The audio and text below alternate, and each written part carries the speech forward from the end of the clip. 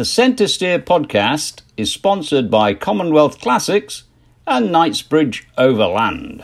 This month's Centre Steer podcast is sponsored by Commonwealth Classics. Commonwealth Classics is a direct importer of classic vehicles from Europe and South America and has a rotating collection of rare and unique vehicles in their showroom located in Virginia, just 45 minutes from Washington, D.C. Visit www.cwclassics.com to view their current inventory of classic vehicles.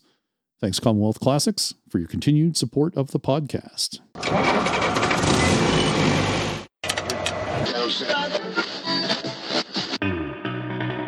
The Centre Steer podcast, a podcast by, for, and about Land Rover owners. Welcome to the Centre Steer podcast, podcast number 118 for January of 2023. Centre Steer is a podcast by, for, and about Land Rover owners. I'm your host, John Costage. Joining me via Zoom is Harold and Dixon. Welcome back, gentlemen, to the podcast. Good day. And Morgan is out sick. So he's called in, reported in sick today, so he's not going to join us. This month is the second of a two-parter. George Bull, off-roader, overlander, and former Land Rover certified instructor, returns to share his adventures of getting down his driveway. Actually, there's more to it. There's a lot more to it. He'll talk about his adventures in North America. Coming down the driveway is the easy part. Stopping at the end is the challenge. That's it, exactly. Well, over Christmas, he did put 112 or 120 tons of gravel into his driveway because there was an 18-inch boulder blocked a culvert that went under it and sent the stream down the driveway, which removed a lot of gravel from it. He has a spectacular probably minimal driveway. amount of time, too. Oh, yeah. It was. They talk about how slowly water carves a canyon, but I tell you what, it can move a road very quickly. And it did. His own off-road adventure. Yes, he does. Just getting down his driveway is an off-road adventure. And that, what Dixon has just told you, is updated information because we talked to George back in November. So that is all new information that we will not discuss later in the podcast with George. A lot of it is him getting down his driveway, which is, we call it his North American adventures, but let's face it, it's just getting down his driveway. Thank you for listening, and a big thanks to all of our Patreon supporters. We appreciate your support. You can visit the website to see how you can support the podcast. If you also want to be a Patreon supporter, you can also buy a t-shirt, a sticker, or you can buy us a tee, which is similar to Patreon in that you get to choose the amount that you support us on. And as a bonus for our Patreon supporters, most guests answer our 10 questions, which is a quick fire question and answer round. And I did just post Jeff Aronson. He completed our 10 questions. Well, if Jeff was competing, he won. Speaking of buy us a tea, Bob once again bought us some brown water. He reports in a wonderful trend is developing. Oh, actually, we're going to break it, though, with this month. How nice to have all four of you on the podcast. Bliss and topping it off, which was the insight of our friend Jeff Aronson, only elevates the bar. Brown water for all, it just doesn't get any better than this, which is a Bob tagline when you get emails from Bob. It doesn't get any better than this. As he sends brown water in your direction. Yes, exactly. Sorry, Bob. Morgan reported in sick this month, so we're going to have to break the streak. Oh, dear. Perhaps Morgan needs some medicated brown water. It's 2023. This is Land Rover's 75th anniversary year, and this is your monthly reminder that we're inviting all Land Rover owners to the Pittsburgh Vintage Grand Prix in July, especially Defender and Series owners. You have now 6 months to prepare your Rover. It's crunch time. And you've got 5 months to go and prepare your Rover for the Diamond Jubilee at Greek Peak, being hosted by the Association of North American Rover Clubs. Registration is now open. We're over 300 people registered for the event. 5 months to get ready for Greek Peak. That leaves you a month to fix what you break in New York before you bring it to Pittsburgh. Yes. And now for the news. All right, we have a lot of JLR business type news this month, so buckle up. JLR returns to profit thanks to sales of the new Range Rover. In the final quarter of 2023, after booming sales of its new Range Rover models, it returned to profit just for the to be clear, just for the month or for the quarter only, a shortage in computer chips has added to manufacturing concerns in previous months, but the shortages eased in the final months of the year. Profit before tax in the quarter for JLR was up £265 million, which is up from a loss of $9 million a year ago. A total of 79,591 vehicles were sold in the period, which is up 5.7% compared to the previous quarter. It has sold 5,000 of its new Range Rover SV luxury 4x4 cars since its launch in October. These cost £180,000 each, and the new model has earned the firm £900 million, helping them set its first profit since the pandemic. And it's a big difference, 265 over -9. That's a big jump. They were only slightly losing before, and then they up by a chunk. Interim Chief Executive Officer for JLR, Adrian Mardell, says JLR has returned to profit as chip shortages eased in the quarter and production and wholesales increased. These improved results are a testament to the hard work and dedication of our people across the business who have delivered a further increase in production of the new Range Rover and Range Rover Sport models. And another article here around the same thing. Actually, looking at the JLR press release, we can get some specifics on the volume. As I said, they sold almost 80,000 units. That excludes, by the way, the Chery joint venture out of China. But the overall sales were up 5.7% compared to the prior quarter, and they were 15% compared to the same quarter a year ago. Compared to the prior quarter, wholesale volumes were higher in North America, up 17%, up 13% in the UK, up 10% overseas, down 13% in China, and down 3% in Europe. And they said China volumes were impacted by COVID shutdowns. And what's also up is that their order book is up another 10,000 to 215,000 vehicles on order awaiting delivery. Holy backlog, Batman. Yeah, that's what, 3/4 worth of vehicles just sitting in the order book. In the computer industry, they call that vaporware. And then Forbes had a lengthy article called Ailing JLR Has Options, But None Look Tempting. I'm going to read the various parts of this, which I think is relevant to the podcast and our interest in the continuation of JLR. This reads as kind of like JLR in particular is having problems, and they need to find a solution. And as they've gone through 2 CEOs now in 2-3 years. Let me I'll go through this, and feel free to chime in as you guys like. JLR's in dire straits and needs a much bigger sales and a massive electrification budget to compete against Europe's premium auto market leaders like BMW, Mercedes, and Audi. Given that neither is very likely, the quicker it picks a partner or succumbs to a takeover, the sooner it can breathe easy. That's the challenge facing the replacement of former CEO Terry Bolloré, left after 2 years, replacing ex-BMW executive Ralph Spaeth. No word yet on who his replacement might be, but JLR points out that the company is currently led by interim CEO Adrian Mardell, who's over 30 years industry experience. But whoever ultimately gets the call to lead JLR might well look towards the fate of Volvo of Sweden, also an undersized, struggling upmarket wannabe, which prospered after being taken over by China's Zhejiang Geely Holding Group. Professor Ferdinand Dundenhofer, director of Germany's Center for Automotive Research, get that car? Okay. Said Tata Motors is the global industry's biggest problem because of its lack of volume and slow electrification pace. That's Tata's JLR, just to be clear on that. Right. And it's not just the German competition that threatens JLR, it's Tesla and the Chinese. And this is a quote from Dundenhofer. The high-tech Chinese car makers are coming next to Tesla with BYD, NIO, and others. The Chinese have important software functions that would cost a lot of money to create a JLR. The same applies to modern battery electric vehicles that are ahead of the I-Pace. So it's a very sad situation, he said. British-based automotive analyst Charles Tennant, we've heard from him before, agrees JLR is in big trouble and hasn't made a profit since 2018. When sales reached over 600,000 vehicles worth £25 billion and profits hit £1.5 billion. Quote, since then, JLR has not returned a profit, and it has been a sorry tale of failing sales, financial losses, investment write-offs, and a painful downsizing through loss of thousands of jobs. The problem for JLR was that they were heavily invested in diesel power, which was becoming a dirty word after the VW Dieselgate fiasco. The Jaguar saloons were not selling well, and they were not pushing vehicle electrification hard enough, Tenet said. The long-term plan was to reach sale of 1 million vehicles a year. In the financial year ended March of 2022, sales were just under 300,000.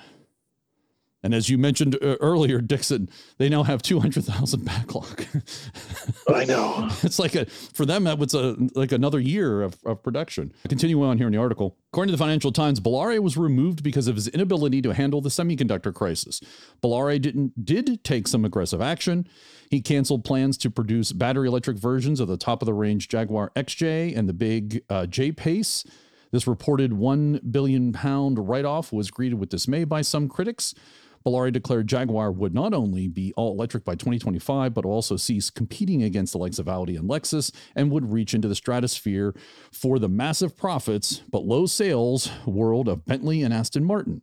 This plan has yet to be detailed, but expected to end its ability to steal SUV sales from Land Rover. That's a good thing. Yeah. Continuing on, Cars Dundenhofer says action is required to secure the future of JLR, but the options may make clear why he described his future as uncertain. A Volvo-style Chinese deal is a possibility.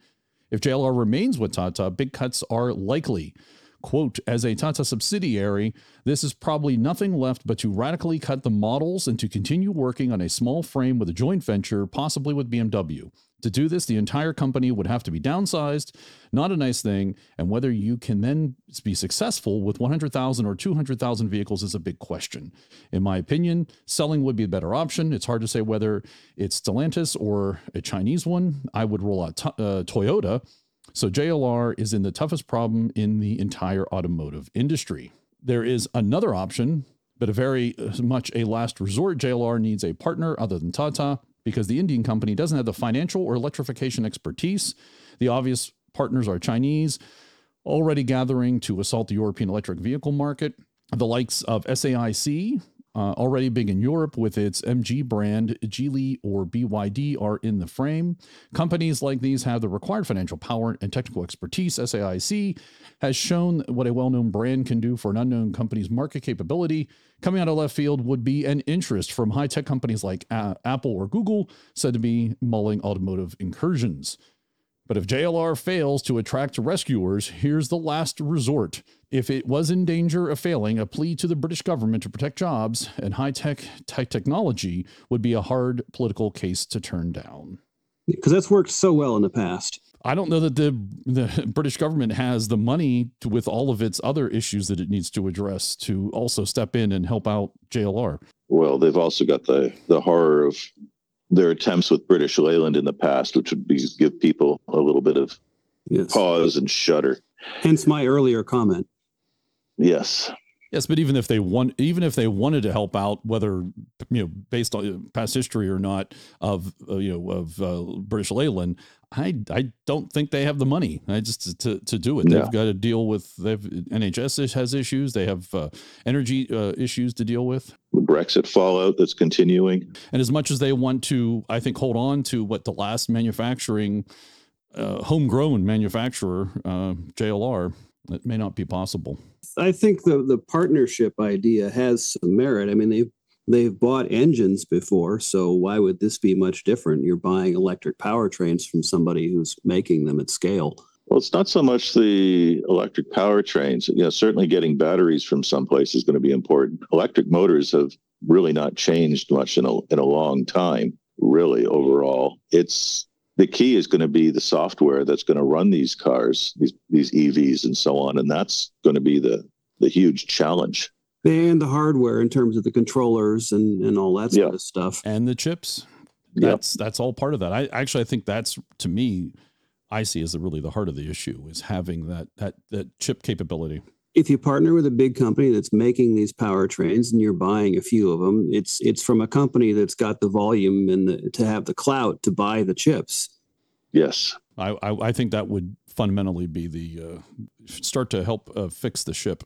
They're trying to electrify, and they're trying to build batteries and connect in with BMW and what is Magna Steyr working on any electrification? Is that a possibility? I'm sure Steyr everyone is a small company, but Steyr doesn't really have a lot of size themselves. So And Cummins is also working on electrification, if I'm not mistaken. That's I They're, guess another they're doing, possibility. yeah, they're doing some out there stuff, definitely. And they've been involved in electric generation for a long time, so they have some electrical engineering expertise, definitely. So for someone like Cummins and large earth movers and all the rest of that stuff, I think diesel power is going to be around for quite a while. I would agree. Electric is not going to quickly and cheaply replace, massive Caterpillar bulldozers or the huge Volvo mining trucks and so on like that. Right. They are doing work. They are doing work in that area, but it's not a big function of their activity. They're making so much money making diesel engines that anything else is just a pleasant diversion, so that they can tell people, "Oh, we are concerned and we are working on alternate technologies and stuff." But again, it's 1/10 of 1% of what they do. Yeah, if I'm running a mine, I'll wait till someone else has perfected it and then buy the equipment. Oh, yeah. It's not an area that you want to be on the bleeding edge of. No. Downtime is the enemy of all mining operations. Yes. All right. Well, shall we move on to JLR?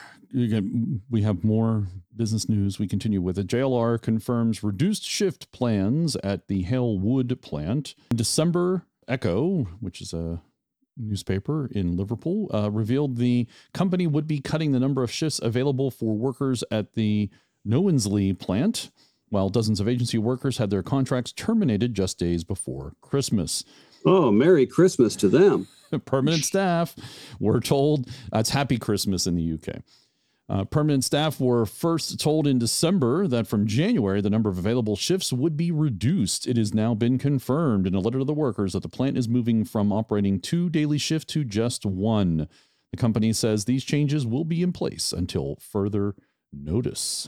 And which was interesting about this, I read elsewhere, was that a number of the workers in the plant weren't very happy about their union in agreeing to a lot of this, which tends to show the union probably didn't have that much choice. The power in this situation is going to be with the company and not with the workers. They're just not selling or making stuff. So you have to reduce shifts. What are you going to do? Can't make the vehicles. Doesn't matter how many shifts you have. And it doesn't matter how many you sell, because that just increases the backlog. If you can't build them, you can't build them. Yep. All right, moving on. JLR owner Tata to make EV battery cells in Europe.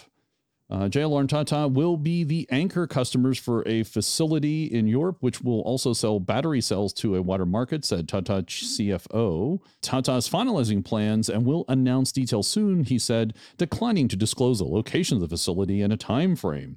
There will be a lot of investments, he said, without elaborating. The intellectual property heavy facility will produce 2 cell chemistries, lithium iron phosphate for Tata Motors EVs and nickel magnesium cobalt for Tata and also for JLR, the CFO said.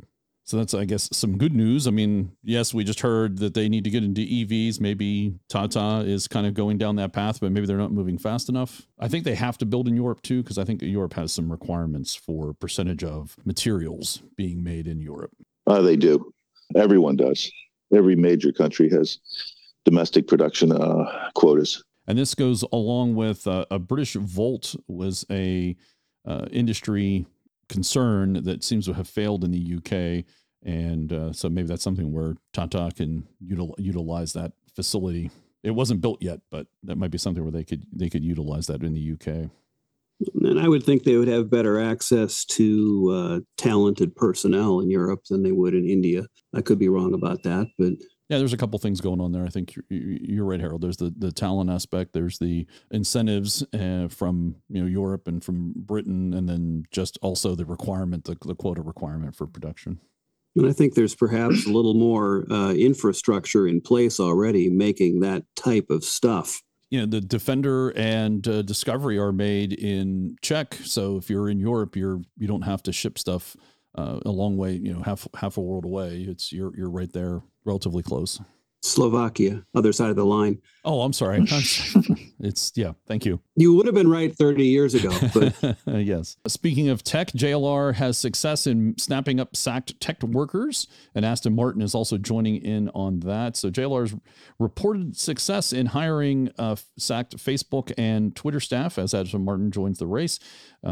Sacked is a British word for fired or layoff here in the U.S. The British manufacturers are both on the lookout for new team members, with JLR revealing its approach for targeting tech teams made redundant by the social media giants was a success. In November, JLR's appeal to thousands of redundant staff from Facebook and Twitter to come and work in its burgeoning digital departments. JLR had 800 roles available, and now the firm has revealed it has already filled 500 of them.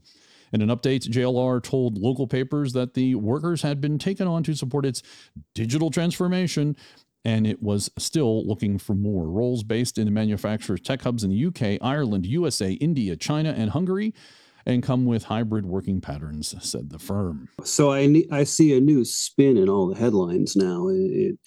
In the future, Google and Twitter are not going to be downsizing. They're not going to be laying people off. They are going to be providing them opportunities to work in another industry.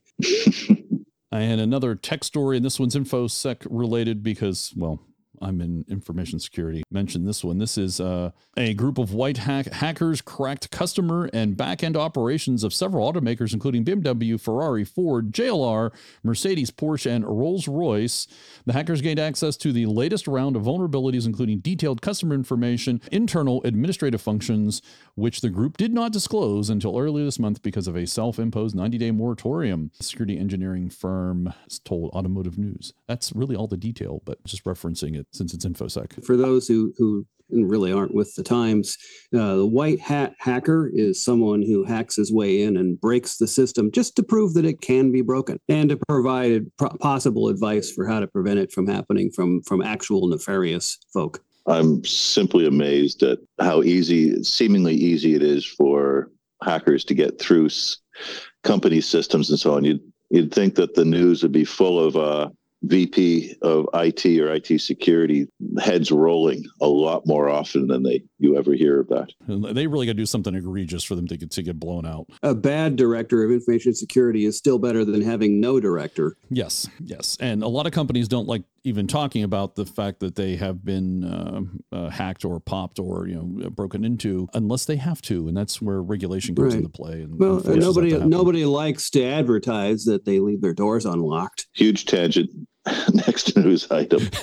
Fair enough. U.S. auto sales fall to a decade low. Last year, sales of light vehicles in the United States dropped to their lowest level since 2012 amid supply chain snarls and tight inventories, per Automotive News. U.S. light sales in 2022 totaled 13.4 million units. And let's pause there for a moment to remind ourselves this is 13 million vehicles sold in the U.S. JLR sold 300,000 units worldwide. Yep, still a small player. But again, the drop in sales is supply chain stuff, chip supply. And I think also the rising interest rate isn't helping any either. Yeah, I would agree there. Also, it was worth calling out here because we don't see this too often. Stellantis, which owns Jeep, in 2022, their sales slid 13% to 1.5 million units. And that includes Jeep, Ram, Chrysler, Dodge, Fiat, Alfa Romeo, and Jeep specifically was down 12% in volume. There's the good and the bad, right? You have U.S. sales down. Jeep, certainly here in the U.S., big competitor to Land Rover. Their sales are down. Probably good for Land Rover since maybe folks want a Jeep that could look at Land Rover, but then Land Rover can't fill those orders. So I guess it could be a lot worse for Land Rover, I suppose. Another way to look at it. Well, yeah, just wait till Jeep decides to start putting more incentives on their product to sell the ones that they haven't sold, that they maybe already have built or can build easily. You don't have to wait 9 months. Moving into further North American activities, specifically our friends to the North, Canada, they plan to enforce an ambitious zero-emission vehicle sales quota by 2026. And coincidentally, we've invited a Canadian to come join us on the podcast. This is why we have you here, Dixon, right? If only we had somebody who was Canadian and knew something about how the Canadian government works. Well, the Canadian government has announced enforceable quotas for zero-emission vehicle sales by 2026. A fifth of all new passenger cars, trucks, and SUVs sold in the country will need to be zero-emission vehicles, such electric or hydrogen. Quote from the Ministry of Environment and Climate Change said, "We're moving forward with a regulated sales target that requires at least 20% of new vehicles sold by 2026 to be zero emissions, increasing that to 60% by 2030 and 100% by 2035. Further, while Canada already has zero-emission vehicle sales targets, those aren't yet enforceable nationwide, though some provinces, including Quebec and British Columbia, have their own mandates. The final regulation should be published in 2023. According to Canadian press, importers and manufacturers that don't meet quotas may be penalized under the Canadian Environmental Protection Act. The country will use credits to track vehicle sales." All right, Dixon, defend your country. Oh, I don't need to defend it. This is a political announcement from a government that has not met a single greenhouse gas target that's been set in probably the past 20 years. Fascinated to see how are they going to enforce it? 20% of what? Is it 20% of all Fords? And if I'm Tesla and I'm selling, can I go and sell my, I sell a Model S, can I sell credits for 4 vehicles to JLR or to Ford to sell them? How's it going to work? It's going to be fascinating to see the regulation and how it's published. Okay, and let's get even better. I don't know how many cars are sold in Canada on an annual basis, but are there actually going to be that many EVs available to fill the 20%? So if the companies can only make X number of cars and they don't want to have huge fines, you're going to restrict the market of new vehicles in Canada? How this is actually going to work is going to be fascinating to go and see what their thinking is. I'll bet you, a beer that it'll change by the time the deadline rolls around. I suspect that. I agree with you on that one. That's the part that I find interesting. It's like, they keep saying this is an enforceable quota. It's like, we've had quotas before, but this time we really mean it. Well, what's the number? Canada's responsible for 1.6% of worldwide greenhouse gas emissions. Canada could sink into the ocean and it wouldn't make an iota of difference to the whole problem. The problem for greenhouse gases is in the third world, not us. Let's be honest. A significant portion of that 1.6% is moose farts, which you're not going to regulate anyway. It'd be a little tough. There's our Canadian content for the month. Your CanCon. We have a new segment, CanCon. Let's get out of this business-specific, JLR business-specific related. That's the end of new business. Now let's get into vehicle stuff, things that we like, talking about actual Land Rover vehicles. And Autoblog in the US here has a Land Rover Defender reportedly getting electric variant in 2025. Land Rover has gradually expanded the Defender range since the launching of the second-gen model in 2020. The off-roader will receive a mid-cycle update in 2025, according to a recent report, and the range will allegedly grow to include an electric model. Without citing sources, Auto Express wrote that the 90, 110, and 130 variants will be offered as EVs in the coming years. It sounds like going electric will require making significant changes under the body. The publication believes that the updated Defender will switch to the MLA Flex architecture that underpins the latest Range Rover and Range Rover Sport. It stopped short of providing technical details, but adds that the electric Range Rover, tentatively due out in 2024, will offer about 300 miles of range and a 100 kilowatt-hour battery pack. The availability of an electric powertrain doesn't mean the gasoline-burning Defender will disappear, and while a handful of powertrain-specific styling cues will differentiate the EV from other models in the range, the updated Defender will look largely the same as the model currently in the showrooms. Newer in-car technology will be part of the update as well, though the interior won't change that much. Land Rover hasn't confirmed on the report. If it's accurate, the battery-powered Defender will make its debut in 2025 and likely won't land in showrooms until the 2026 model year. One of the most direct rivals would be the electric Mercedes G-Class, due out in 2024. So subtle body differences between the electrified and the non-electrified versions, like things like grille and tailpipe, or lack thereof. That's true. It probably wouldn't have a tailpipe. That's a good point. It's the most disturbing thing about the Tesla. Just driving down the road following a Tesla, and the lack of tailpipe just is visually distracting to me. And a review of the 2023 Range Rover D350. It's a diesel.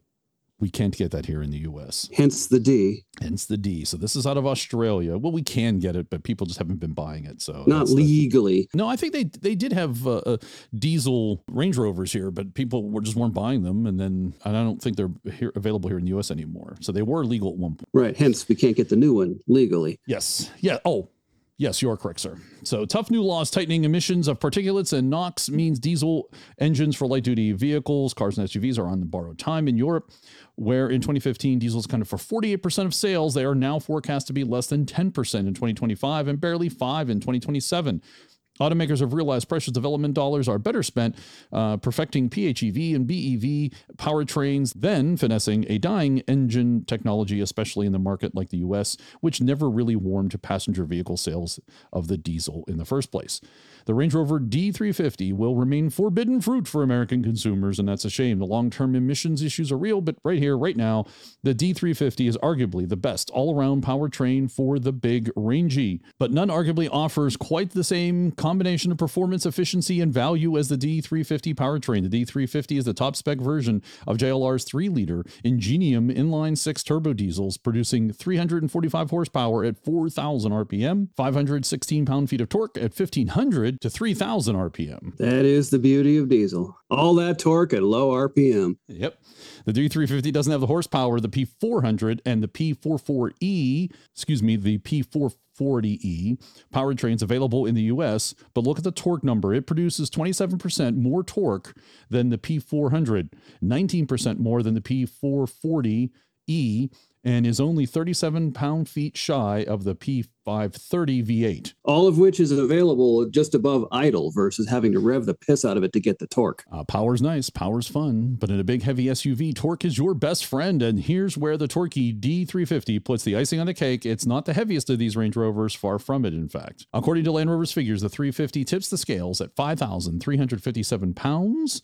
That is, again, according to JLR, 117 pounds more than the P400 weighs, but it's also 173 pounds lighter than the P530 powered Rangy, that's the V8, and it's massive 583 pounds lighter than the P440E, which is the electric PHEV version.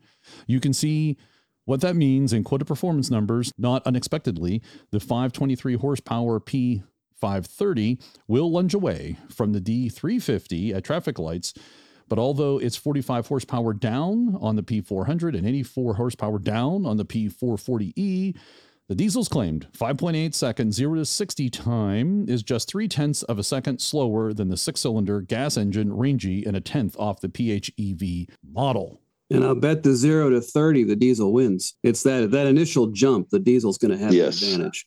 Once the gasoline gets, and once the gasoline engine gets up in its rev range, then it's going to just reel in the diesel, but the diesel's going to get the jump because of that low end torque. And it is also waiting for the turbos to spin up on the diesel too? Well, it depends on how it's designed. Obviously, you want them to spool quickly, but yeah, turbo lag is an issue. And to conclude here, the Range Rover D350 is cheaper than either the P400 or the P440E models, let alone the P530. Based on British pricing, the D350 specified the same way as our test vehicle, including options such as the Batami gold paint, one of the two there, 22-inch wheels, digital LED headlights, semi-aniline leather trim, heated and vented seats, front and rear, would cost $117,000 in the U.S. versus $117,500 and $123,000 respectively for similarly equipped P400 and P440 models. P530, the V8, with the same options would cost $142,000 U.S. Performance, efficiency, and value, add it all up, the D350 is the peak of the L460 Range Rovers. Yeah, I thought it was worth spending time on that because we will not get that here in the U.S. Well, we never get the cool stuff, so what else is new? So we can all drool. I think, if Range Rover really wanted to be serious about selling diesel engines, they would have to make a cowboy Cadillac, a crew cab 1-ton pickup, and fully bling it out Range Rover style. Problem is they still wouldn't make enough volume to justify all the certification costs and production tooling and all that kind of stuff, but they could sell them. Those guys spending ridiculous money on big Duramax pickups and Cummins powered Rams and all that sort of stuff. Since the pickup, it would get hit with a 25% import tax. Well, there's that to be considered also. Well, let's move on to the Defender line for 2023. Autoblog has a review of all the 2023 models, and you can learn about different trim levels and models for the Defender, how it drives, how it rides, what's the interior like, what's the technology like, what's it like to drive. And I will just read you the pros and cons for overall. So it's only a couple sentences. Pro, variety of engine and body styles, excellent ride, handling, interior noise for an off-roader, go anywhere capability. That's the pros. Cons, subpar fuel economy for a luxury SUV, pricey trims, not overtly luxurious, and definitely not cheap. It does get an 8.5 rating from Autoblog out of 10, so that's give it a good rating. I recommend you look at this article if you're interested in buying one, so you can see a breakdown of it. In particular, at the end of the article, they have a breakdown of the pricing structure of models and the trim levels. So you go from the Defender 90 S is $56,575 US, all the way up to, looks like the top you can spend if you wish is surprisingly not on the 130. Looks like you can buy yourself a Defender 110 V8 Carpathian for $119,875 American. So I'm seeing the one thing about it is the tradition of the Defender is at least carrying through in those pros and cons, the number of different body variants, the subpar fuel economy, and the cheesy interiors are all traits lifted from the original Defender. I don't know if I go so far as say it's cheesy interior, but okay. They said as much right there. You say in the cons, when you were reading the cons, they talked about the interior being... Oh, the pricey trims are not overtly luxurious. That doesn't sound like cheesy interior to me. It's just not overtly you're paying luxurious. A high price for luxury and you're not getting it. In the original Defender, you paid a premium price for the product and you got a whole lot of plastic. That is true. All right. And specifically, TFL, the Fastlane car, has their online YouTube channel. They did a whole story on, do I want to buy a new 2023 Land Rover Defender 130? So this is a 20-minute video. If you're interested in buying a 130, I highly recommend you check this out. It's a good video on kind of, living and driving. Admittedly, they only had it for a short period of time, but that's how they do things. They buy cars for a period of... No, this one they didn't buy. They bought a 110 and they tried to buy the 90. The 90 had technical problems. This one is on loan, but they do their purchasing of various vehicles for longer term testing. These are the guys that bought the 90 and had to send it back 6 times? Correct. And then they bought the 110. They actually said at the very beginning of this, they kind of recapped that whole situation. They bought a 90, had technical problems. They sent it back to the manufacturer. They then got a 110 that the dealership broke in some fashion, and they eventually did sell that. They now have a Bronco as their long-term testing vehicle that they purchased. They're using the 130 here to show this example. We have a video here in a moment. They could be using the 130 to tow all the dead 90s and 110s they've been getting. And there's another article from Car and Driver that also is a review of the 130. They call it the 2023 Land Rover Defender 130 tested. It's a stretch. Yeah, okay. Dumb pun, and the chassis has not been stretched one bit. It's the same wheelbase.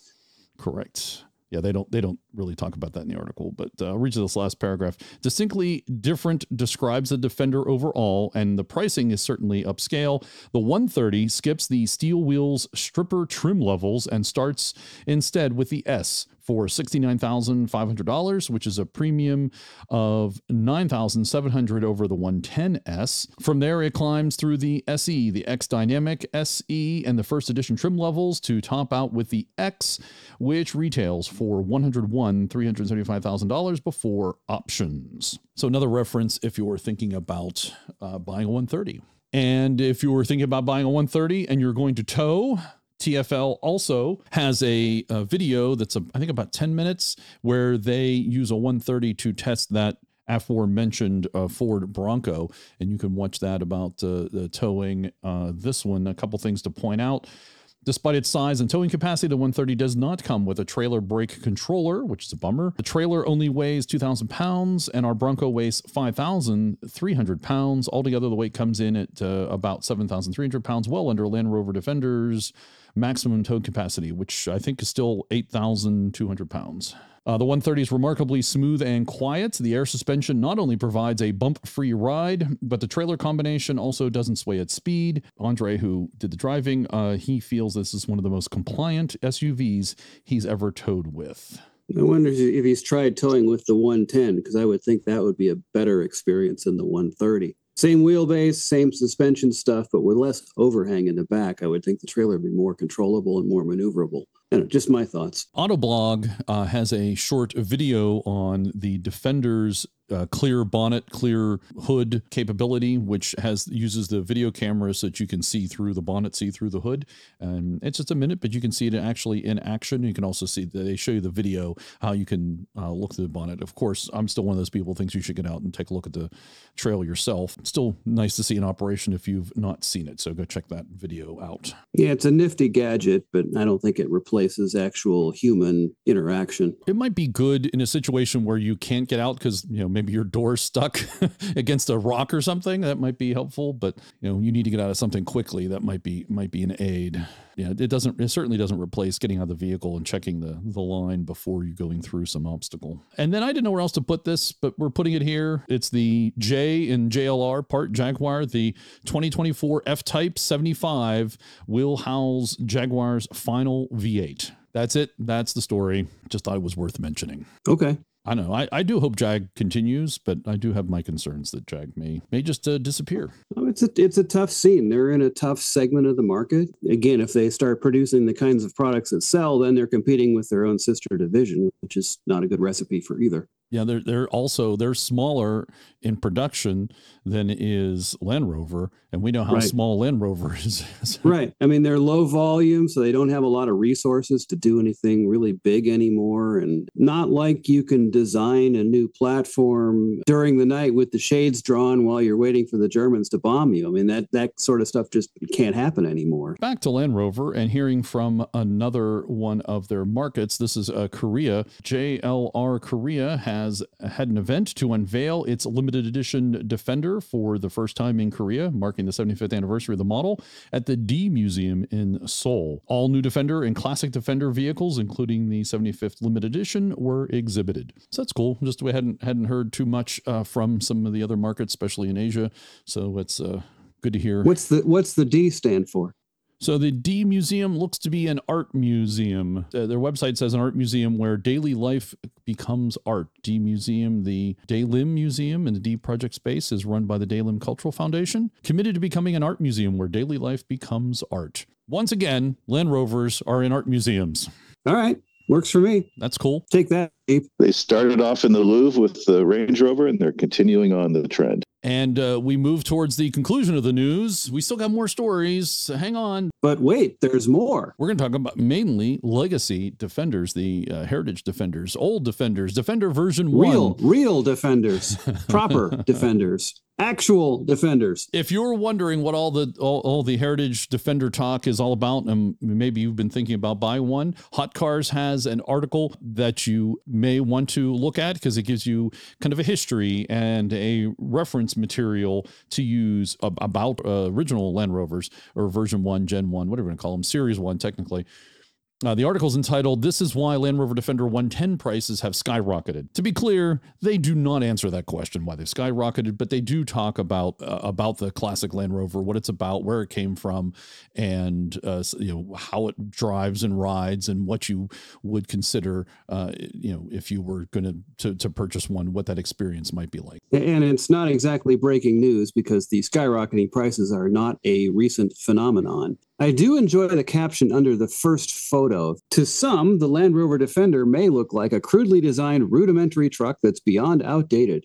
Those in the know, however, are aware of the beauty in this simplicity and the joy that it can bring. Which is why it was in a Korean art museum. That is correct. Always puts a smile on my face to drive a proper Defender. You're driving a piece of art, Harold. It's a wondrous thing. If you're wondering what we talk about and maybe why this could be a good, and you'd like to introduce yourself to Heritage Defenders, this would be a good place to start because they're out there if you want to buy one.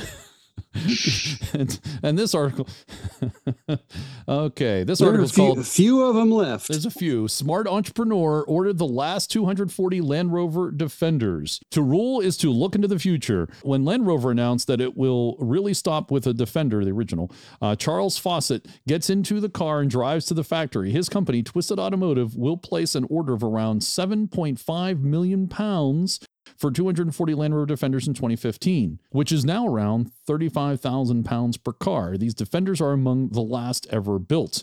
In the next 2 years, the cars are delivered and stored little by little. Since then, you can go to Twisted for a factory new Defender 110.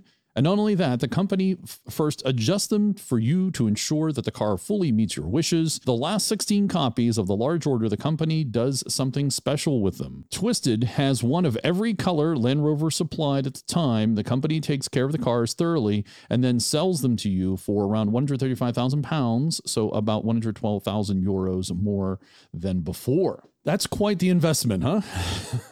And of course, it's important to note they didn't talk about any of these numbers in dollars because you still can't bring these to the U.S. You were going to have to wait 25 years. Well, no, another 20 years, right? We're going to have to wait 20 years now. Yeah. I don't think Twisted's going to hang on to these fresh new for 20 years. I don't think they want to, but that's a long payoff. Yeah. Yep. And finally, if you do want to buy an older Land Rover, and this one's a special one, this is a Discovery. There is a Land Rover Discovery Camel Trophy Mongolia edition that is going to be up for auction.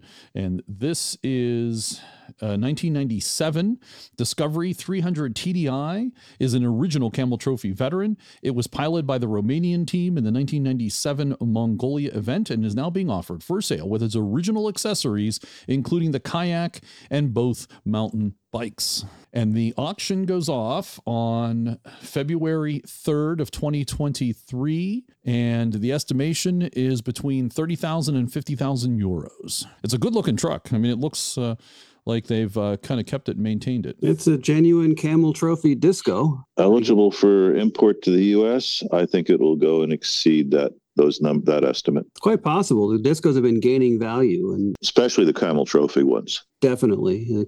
Camel Trophy provenance adds value, definitely. And this one, if it's for the Mongolian Camel Trophy, this would have the Genghis Khan trim package. It does have a French title. It is one of 20 examples prepared for the 1997 edition. Has 83,453 kilometers on the Odo. So it's just broke in. Exactly. There is no reserve on the bidding. So you have a couple days if you are interested in the auction. Break open those piggy banks. Yeah, that's only 50,000 miles on a TDI. That's nothing. Change the oil, put a new timing belt in it, and you're good to go. If you do happen to be the purchaser, a successful bidder on this 1997 Discovery, and you want us to test it out, we'll make ourselves available here on the podcast to help you out. Mm-hmm. And that's the news for January 2023. Stay tuned for the second half of our conversation with George Bull. Knightsbridge Overland seat covers help protect your classic Land Rover. Whether you're on the trail or cruising around town, they're the perfect solution for protecting your pristine Land Rover seats or to cover up your well-worn and aged seats. Each seat cover is hand-cut and sewn in the USA for a custom fit that looks like it's straight from the factory. Every seat cover is crafted using durable 600 denier Cordura material. It's waterproof, oil, and dust resistant. Knightsbridge Overland seat covers are designed to be extremely comfortable and help keep you warmer in the winter and cooler in the summer while providing protection against mud, dirt, grime, and more. Knightsbridge Overland seat covers are available for most classic Land Rovers, including Series, Defender, Discovery, and Range Rover. Select the Knightsbridge Overland seat cover that's right for your Rover. Available in both tactical and non-tactical versions in 4 colors, black, tan, mocha, and gray. Our tactical seat covers include military-grade MOLLE webbing that accommodates pouches, weapons, tools, first aid kits, and more. Non-tactical seat cover feature 3 handy pockets for much-needed extra storage in your Land Rover. Visit knightsbridgeoverland.com and enter STEER10 at checkout for 10% off your Knightsbridge Overland seat cover order. That's knightsbridgeoverland.com. Enter STEER 10 for 10% off your order. Protect and enhance your Land Rover seats with Knightsbridge Overland.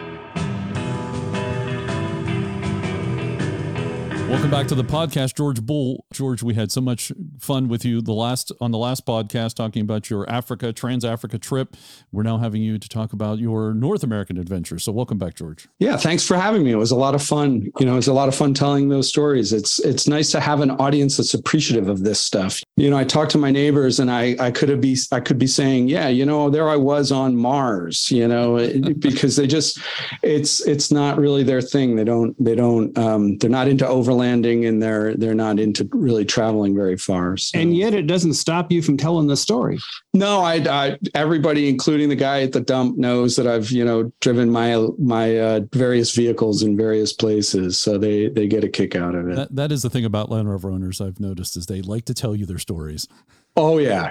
No, that's one reason I blend in, and to be honest with you, the reason I'm still into Land Rovers now is not as much the vehicles anymore as the people. It's a great eclectic group of people. It's the whole gamut. Always have a great time with Land Rover folks. Always learn something new from somebody. And there's a good sense of community.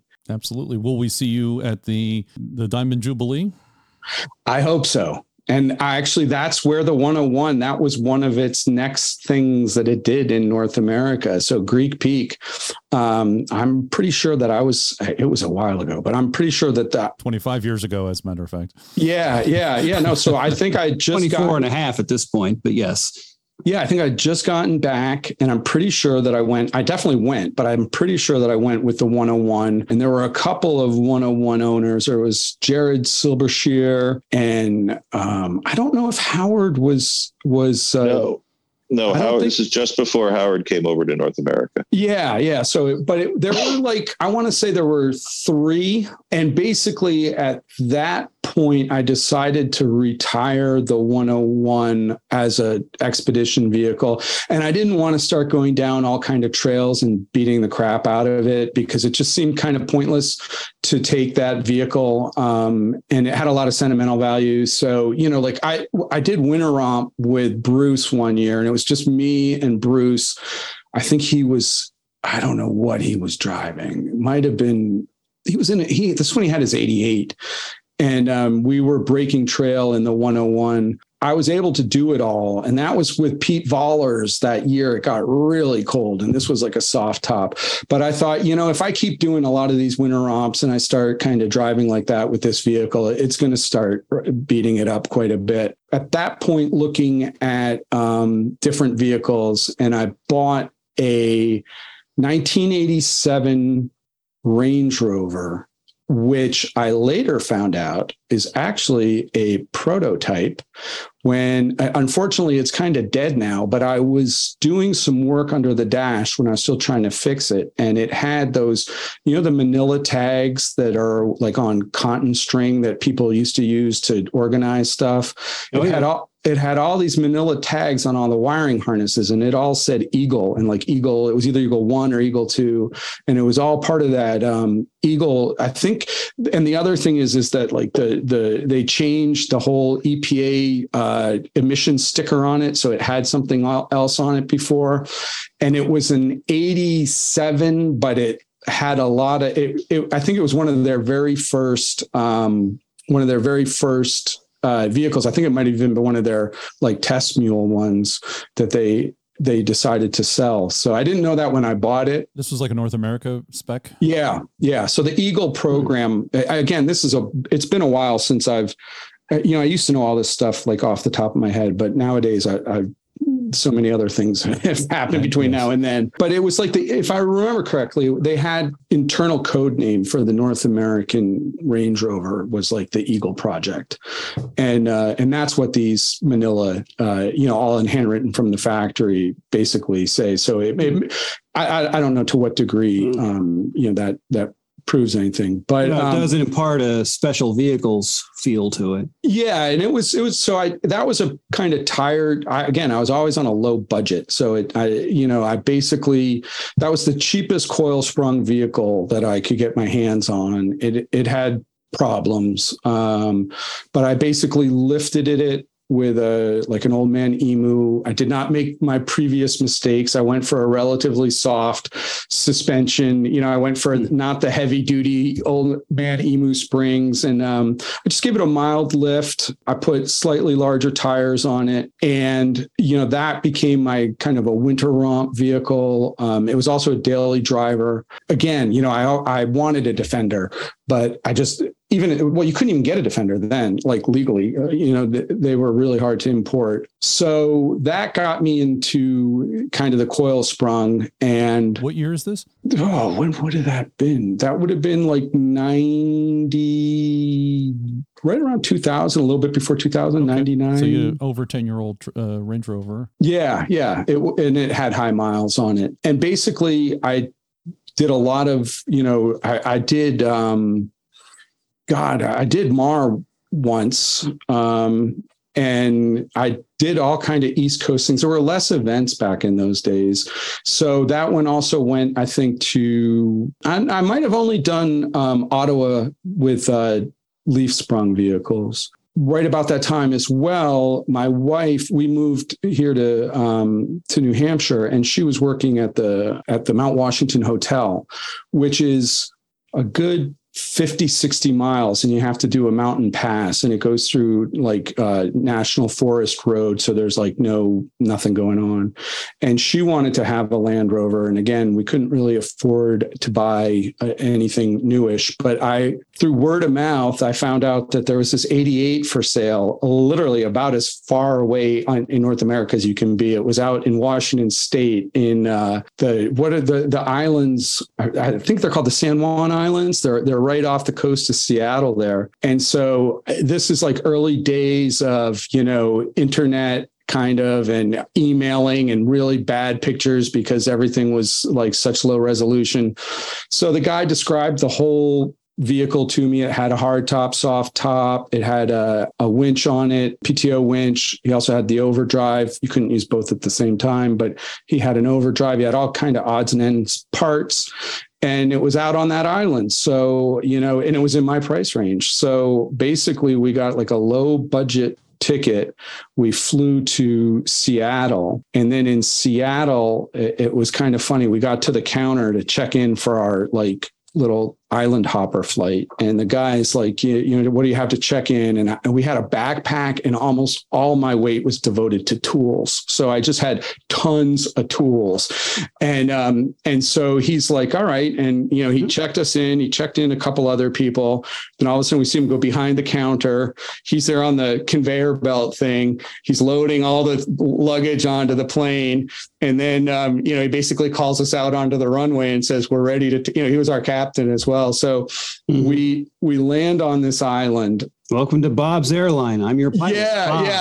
Exactly. And so we land on this little strip, and the guy that was selling it picks us up, and I looked at the truck and I was like, oh man, that was such a misrepresentation. So it was definitely not as clean as he had said it was. And the plan was to drive it back to New Hampshire, and we gave ourselves a week. Drove it around the island. I mean, I was borderline, I wouldn't have bought it actually, except that we were already too far into it to kind of bail out. And it was still not a bad truck. So what exactly is it, and what model or year? Okay. It's a 70. I think it's a 71. It's a 2A 88. And it was really stock. One of the cool things on it was that it still got these stickers from Chiapas, Mexico.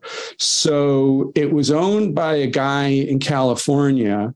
It's original frame and everything. So, it didn't suffer from a lot of rust. And he used to drive it down to, right down to like Guatemala or he stayed in Mexico, but you needed to have like these passes back in the 70s. So it's like Chiapas 71, Chiapas 72, Chiapas 73, and they're on the windshield. You needed those stickers to be able to, it proved that you had the vehicle insured and all that stuff back in the day. So it still has those stickers on it. And then he took it up to Canada for a couple of things. So I've got some, maple leaf flag stuff. And anyway, we got it, put it on a ferry, get to the mainland, and it's a kind of a corrugated gravel road. And as as I'm driving, the steering is just getting looser and looser and looser. And like, I can't even keep it on the road.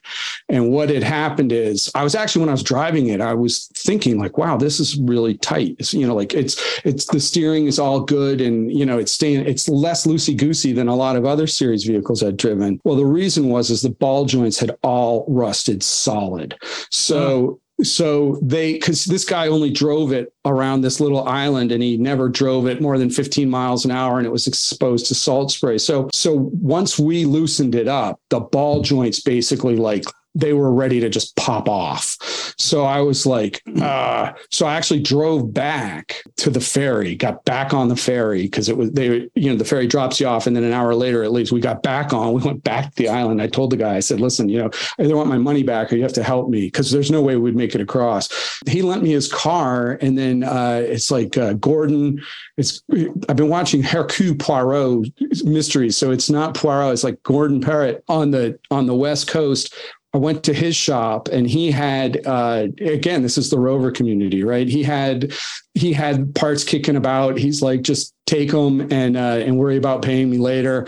So I got back into this guy's beat up Corolla, drove it back to the island, swapped over all the steering linkages. And then we drove back, but now we had like 5 days and not 7 days. And my wife literally had to go to work like that next Monday. So, and her sense of geography was kind of like, okay, you've got Washington State, you've got Kansas, New York, Vermont, and then New Hampshire. She kind of forgot about some of those big Western states that go on forever. Yeah.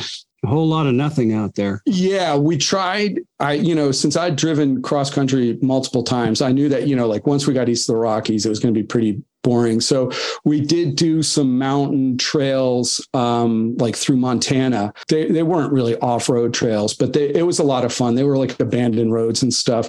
So we did that. And then once we kind of hit the flats, we just went balls to the wall. All 4 tires went flat on the course of this trip. And one of the not simultaneously though, right? No, not simultaneously, but one of them. So the guy had put Michelin XCLs on it. And like, that was one of the things that was a selling point for me, even though I totally ruined the tire. They wore out by the time we got there, but he had put, bias ply tubes in. And so the tubes pinched on the radials. And so it wasn't that the tires failed, it's that the tubes started leaking and they weren't. Wrong tube, yeah. Yeah. But the one time, actually, it was pretty funny. The one time was like right outside of Chicago at a toll booth where, it's all of a sudden like 25 lanes wide. And it was like at 5 o'clock and it was like totally crowded. And all of a sudden I hear like flop dunk, flop dunk, flop dunk. And I'm like, I think that was our second or maybe third flat at that point. And we're like, so we pull over, but within 5 minutes, this guy pulls up in a Subaru and he's like, I love your 88. I got an 88. He's like, what do you need? And so we're like jacking it up, took the wheel off right there on the side because our spare was flat too already. Of course it was. So he like tosses this tire in the back of his car, drives off, comes back 45 minutes later. They just took the tube out, put a valve stem on it and seated the tire and off we were again. It was just one of those spontaneous things. And literally we had multiple problems with it. One of which was the starter motor crapped out. And so I don't know where we were. We were like in Ohio maybe. And we had to keep the engine running and, we're like putting fuel in it. And all of a sudden through the little microphone, I hear someone say, excuse me, you have to turn off your engine when it's against the law in Ohio to fuel with the engine running. And I was like, really? And he's like, I'm going to turn off the pump if you don't turn off the engine. So I turn off the engine and then we keep filling it up. And then I'm like, where's the crank in this thing? And I'm like, I hope this guy had the hand crank. So we're in the back rummaging through and then we finally get the crank and I'm sitting there cranking it over and you hear kind of from the microphone going, like, what are you doing? And, we're like, we're trying to start the car, man. So then every time we had to stop it, we had to hand crank it. We were just totally out of our minds tired. And we were like in Western New York, and we pulled into this diner, and we just could not stop hysterically laughing, my wife and I. And people, kind of kept the distance from us.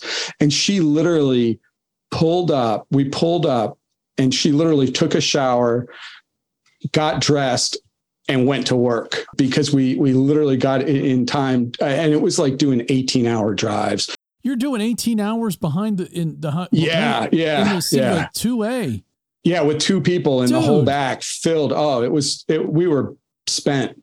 We were totally spent. You must have been shaking. Your hands must have been vibrating for like a week after that. Yeah. It was, and sleeping. I think we were like, we didn't like sleep, and I don't know. I think we were doing at that point towards the end. We weren't. One person was sleeping in the passenger seat, and the other person was driving. Like we drove nonstop. In a modern car now, it takes at least 4 days to cross the country. That far. Oh yeah. And what were you? You were probably averaging 50 miles an hour if you're lucky.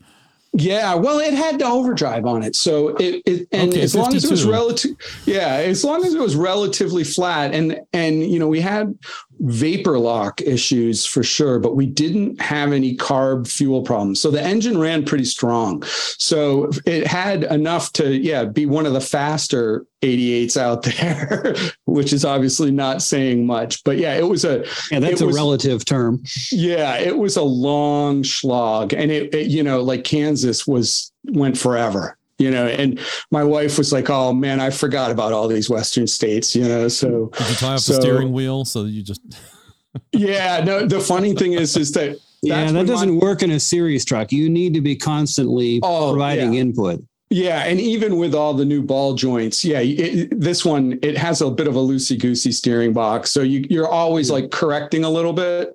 As a matter of fact, a good friend of ours says you don't steer a series truck; you just herd it down the road. Yeah, and it's funny because I don't drive the 88. We just drive it around for fun now. And so I won't, there'll be like a month or 2 months where I don't drive it. And when I get behind the wheel, I'm always finding that I'm way overcorrecting, because you got to let it just kind of do its thing a little bit, and you got to remember to do that, because I'm like correcting it and trying to keep it straight. And I'm like, oh no, I'm back in the 88. Then it takes you, like maybe 15 minutes driving, then you get back into the groove of things, and you're like, okay, steering is an approximation. And as long as we're going, try to hold it straight and narrow, you're going to be working constantly. But if you let it have the whole lane, it's really not that bad. Yeah, no, that's exactly how. And that's why I like that vehicle, because it's still got tons of character, and it's what adventures did you get into here in North America in that truck? Well, so with that truck, that's gone to, so the first time we did the Maine North Woods twice. The first time was with the 109 with my wife. The second time was with that 88. So we've taken that. There's some fun footage of what we did on YouTube. We went through some decent water with that, and it was kind of bushwhacking up in the. And it's the same thing. You're pretty far from civilization.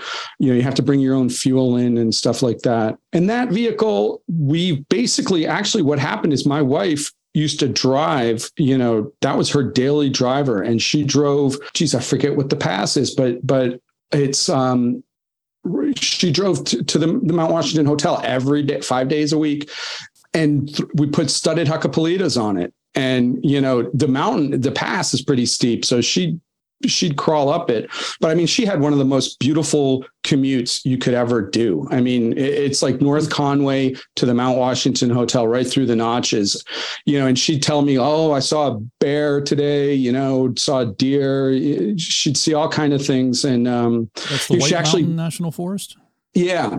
So Bretton Woods. It's like, so she worked in Bretton Woods, and that's when there's snow, she'd show up to work. And funny enough with that, I bet they loved her, because she was the only one they could ever count on to absolutely be there. Well, the funny thing is that at the hotel, so she was like an administrator there, and it was split between like people like grounds crew people and people who, kind of clean the rooms and stuff like that. And then there was kind of the professional class, so to say, and they kind of didn't really cross paths that much, but the starter motor crapped out on her as well up there. And so she was cranking over the 88, she's wearing like her formal office wear and stuff. And like some guy from the grounds crew comes over and he says like, what are you doing? And she said, what does it look like I'm doing? I'm trying to start my car, and then she had total street cred with those guys. They were like, they loved it. And they all liked the Land Rover. So they definitely knew her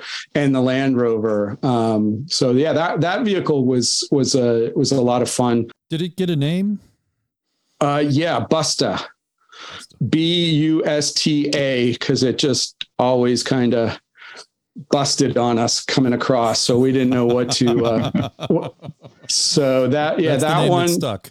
Yeah, and the 87 Range Rover was Twende, and that means like let's go in Swahili. What happens after the 88 then? So the 88, then in the meantime, I imported 3 Minervas, Series 1 Minervas. So there are 3 in North America. Because one just wouldn't be enough. No, I was selling them. So one of the things is that I started importing, I kind of learned the ropes of buying stuff at auctions in Europe. So I bought the Minervas in Belgium, and then I sold all those. So I didn't keep those. And then I got... I can't put it all chronologically. I bought a D1 5-speed, and I bought it off of a guy outside of Boston, and he dumped a lot of money into it. So it had a Safari Guard brush bar on it, winch on it. He had ARB diff locks on it. It had like 3 sets of tires. He had like street meets, and then he had off-road tires for like, I think 235, 85s. It was he lifted it. He had it all set up with radios. It's a really nice setup. And he moved, and where he moved, his condo association wouldn't let him park it. So, and his wife hated it. And I bought it for $3,500, and there was nothing wrong with it. And I drove it. But the sad thing with that one is that I really like that. That was like of my Land Rover setups, the 100-inch coil sprung is like it, it doesn't have the cachet and the coolness of a Defender, but the 100-inch is just the right size. It's nimble enough to get down most places a D90 can go, but that extra length in the wheelbase, it's a nice setup. And that I really like that truck. But Cash for Clunkers came, and the feds gave me $4,500 for it. But before I parted with that, and it was a tough call, but I was like, all right, I'm pulling everything off of this. Yeah, I was going to say, I hope you did that. Oh, so what I did is I yanked the whole ARB diff right out of it. I took the seats out. I took the high-low diff lock lever, because I was already, I think I already also had a D2. So I was thinking so I can manually lock it. You guys would pay good money for that linkage too. Oh yeah. Yeah. No, I took it all out. I took all that. I took the ARB bull bar, or not the ARB. That one was the Safari Guard. Took that right off the front, took the winch off, took all kinds of stuff off of it. Oh, and I had a set of tires that I had for a rolling chassis that were those Firestone tires that blew up. You remember that Firestone? So I had these really crappy Firestone tires that I put on it on really, really rusted out rims from a series vehicle. That's the combination. And since I took all the linkages off and I took the rear diff off, I locked it into center diff lock, so that I'd have front wheel drive. But I was driving it to the dealership because the deal was you had to drive it in. You couldn't tow it in, right? Got to come in on power. Right. So and it has to be legally registered too. Is that right? Yeah, it was. Yeah, it was registered and plated. So no seats in it. I mean, it was like gutted. Drove on a milk crate or what? Basically, yeah. And so I came in And I'm driving and I hear this rattling, right? And I'm like, what is that rattling? And I'm trying to think. And I'm like, and it's getting louder and louder. And like, oh, it's the park brake drum, because I took the rear drive shaft off, and the rear drive shaft don't have drum screws, holds the drum in place. And I'm like, this drum is going to violently come off. And I'm like, what do I do? So I pulled the park brake so that it would hold it in place. And I just dragged it, and it was like smoking. And I'll say that when I left that thing at the dealership, you can take it out of diff lock and just grab the park brake and still get forward motion. Yeah. Oh yeah. Because you burn up your center diff in a hurry, but you can do that if you have to. Yeah, no, I basically just got it in there, and then I felt like, I don't know, I felt like abandoning, the dog at the vets or something. I mean, I felt guilty. My wife was but you did it to a dealer, so it's not a problem. Yeah, and they screwed me over because I wanted to get the EFI out of it, like the ECU and stuff, and they said, like, come back. They had to destroy the engine. They said, come back and we'll let you pull it. But they didn't let me get near it once it went in. But yeah, that was one of the vehicles. And then I've got a kind of keeping it to what I had in North America on that kind of schedule. Yeah. Then I went with a D2. I bought the Discovery 2 from Land Rover. That was it wasn't a prototype, but it was one of the very first two D2s that came into the country. It's 91? No, this was a 96. 99 was the first year for D2. the D2. I'm sorry, D2. D2. So it's a 96. And it belonged to Land Rover.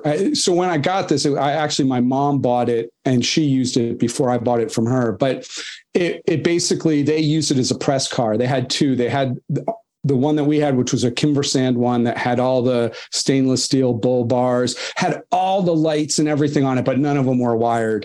And the discs on it were blued because it was the on-road one with the ACE suspension. And then they had another one that was the one that they used as their off-road demo. So it was used for photo shoots and stuff like that. And when they were done with it, that's when I was with Land Rover. And so they were like, we're not going to use these at the school. So I bought one of those on behalf of my mom. Still have that. That's kind of become a parts truck. But that was I didn't like the D2s that much. It had a lot of issues and it just didn't quite live up to the D1. Also, I had when I got back, I bought a 110. So a left-hand drive, 1980. Finally got your Defender. Well, I got another Defender, but here's the irony of this Defender has been named the Vapor Rover because I have owned it for, more than 10 years. And I decided that this was going to be my lifelong Land Rover, like the one that you own for the rest of your life. So I galvanized everything. I took everything apart. Wow. I made it that far into the project. I just never got back to putting it all back together again. So I got I got a galvanized 110 frame. I galvanized the firewall. It was in good shape to start off with. And that's like the danger of, doing these projects where you get in over your head. So that's a classic example of, I drove it around. I brought it in through Canada. I drove it around in Nova Scotia for a little while. And then basically I got it in my head that, I was going to take it apart. And it was with this guy, John Cranfield. And John was like, I don't know how you can take a perfectly good Defender and take it apart. John Cranfield, also known for having some projects going in over his head. So it was wise words in those days that I did not heed. So you bought a running 110 and turned it into a CKD. Yeah, basically. Yeah. So, and I've got all the bits and bobs and everything's been galvanized and that thing's been pickled. That I'm hoping to actually still get that together. And then in the meantime, I've got a 127 Marshall's ambulance. Right on. That I bought in the UK that I was going to use as a vehicle in the UK, but it's got the 3.5 V8 in it. And, you think diesels or gasoline's expensive here. It's crazy expensive. So it didn't make sense. It was kind of hard to sell in the UK. So I was like, you know what, I'll row it over. And I don't know what I'm going to do with that yet. That it's a 30,000 miles on it. It's a pretty decent truck. It runs. I don't use it very often. What model is that? Is that a 3? No, it's a 127. It's a 130, but before they called it 130s. So it's an early, it was the British military used 2 iterations for those ambulances. It's like the Marshalls. And then after that, they did like one with a 300 TDI and a really nice composite back on them. Those make awesome like overland starters as campers. Right. The 127 was kind of odd because they left the truck cab intact and just grafted the ambulance box onto it. Totally. And it's you find the bulkhead, the back window, all that junk when you start digging into them. No pass through. Well, it does because it doesn't have the back windows or anything like that. They took the window out? Okay. Yeah, and it doesn't have the roof, right? So they bolted, like talk about headroom. You can almost stand up in the front of it. The Marshalls, they took it out. The locomotors, they left it. I didn't know that. Yeah, so this is a Marshalls. One of them, the roof is still there. Yeah, no, not on this one. This one doesn't have the roof. It's got like a big cubby glove box, and then it says ambulance. And it's a window where they etched the word ambulance, and then they put a light behind it. Right. And it's really annoying when you're driving it because it all glares back. But the funny thing is with US Customs, they're like, what is this? And I'm like, it's an ambulance. See, it says it right on it. Ambulance. That's a fun vehicle. It's also I like the Rover V8. I used to be a TDI. I never owned a TDI. I always wanted a TDI. I always aspired to TDIs. I always couldn't get one, and I always ended up with the V8s. But now, kind of in my older age in North America, I have a soft spot for the especially in the Defenders, the 3.5, and in the Range Rovers and stuff. It's or the 4.0, 4.2, 4.6. Not when they started getting super EFI'd, but the older iterations when they were still pretty straightforward. They're fun engines. Well, the 3.5 isn't the most powerful thing out there, but it's fairly bulletproof. Yeah, no, they're definitely. Oh, this poor. Yeah. So one of the things that happened with that one, with the 127, is when I was at a friend's of mine's in the UK. And so I'm like, all right, we're going to ferry this over. So I'm like, it has to be cleaned. And he basically kept it in his garden. So there were like ducks living under it, and there was bird crap all over it. So I'm like, all right, we got to pressure wash this thing. So we rented a pressure washer. I pressure washed the whole thing, had to pressure wash under the engine bay as well, just to keep it nice and tidy. And so we started up, and I start driving it, and we're loading it on the trailer, and there's just oil coming down the whole, just dumping oil. I'm like, So I looked around, and it's the head gasket that it's like the intake manifold head gaskets, that like tin that had totally rusted. And when I hit it with the pressure washer, I blew holes in it. Yep. So the oil was splatting all over the place. You got an open valley at that point. Yeah. So it was like, but this is the thing you can do in the UK that you just can't do in the States. I was able to go to a Napa equivalent, right? And I'm like, I need one of those gaskets. I need he had all the parts in stock. So I was able to take the carbs off, put a new gasket in it.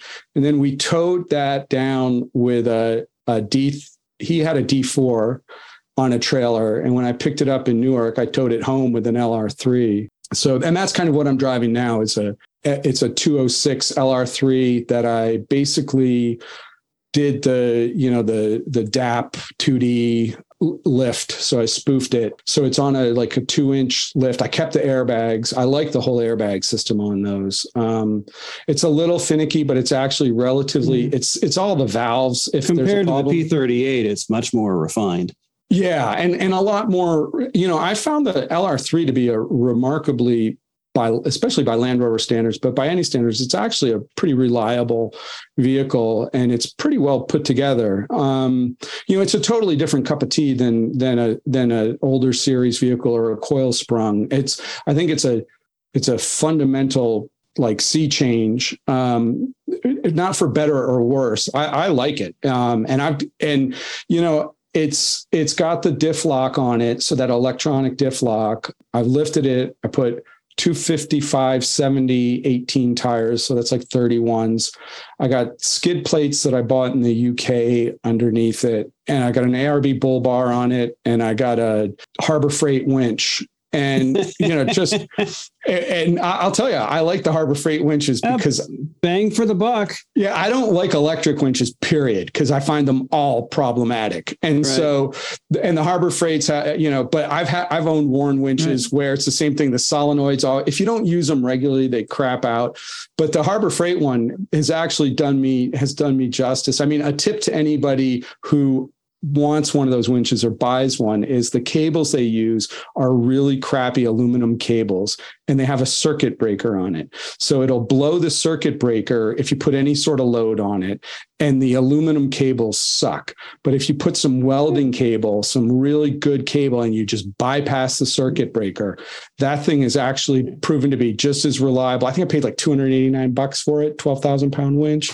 I usually rewire any winch I install anyway. But I mean, the nice thing about the Harbor Freight is, when it does blow up, you're not out much. So who cares? No. And it's been pretty good. And so with that LR3 setup, it's a little bit weird because the thing I don't like, there's proactive driving and there's reactive driving, and like they're proactive systems and reactive. So proactive is like when you can switch the diff yourself. You lock your ARB, you lock the center diff, you proactively. Reactive is like the ABS brakes and the traction control and stuff like that. And I'm more of a proactive driver.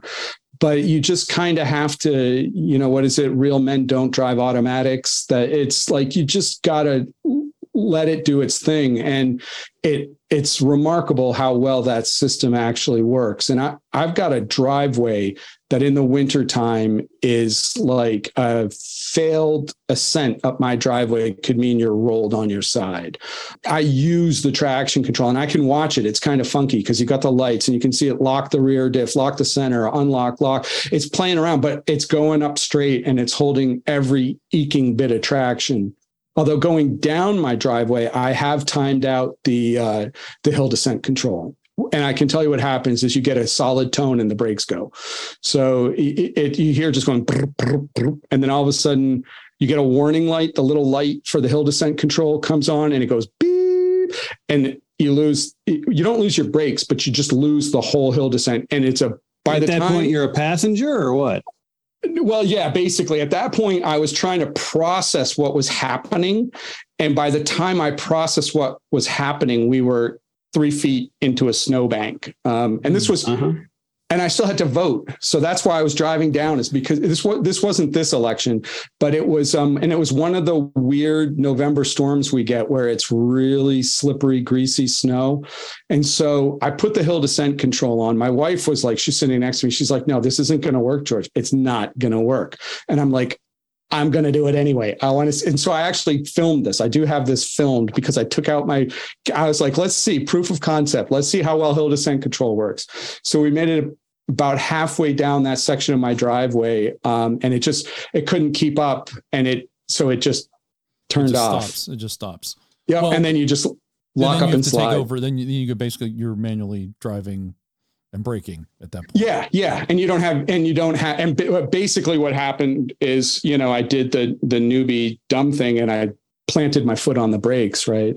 And standard panic response, but the ABS brakes weren't working and you're already sliding. So you're just sliding. You just slide until you hit something or at that point, you're the middle man in the bobsled. Yep. And then my wife was like, I told you so,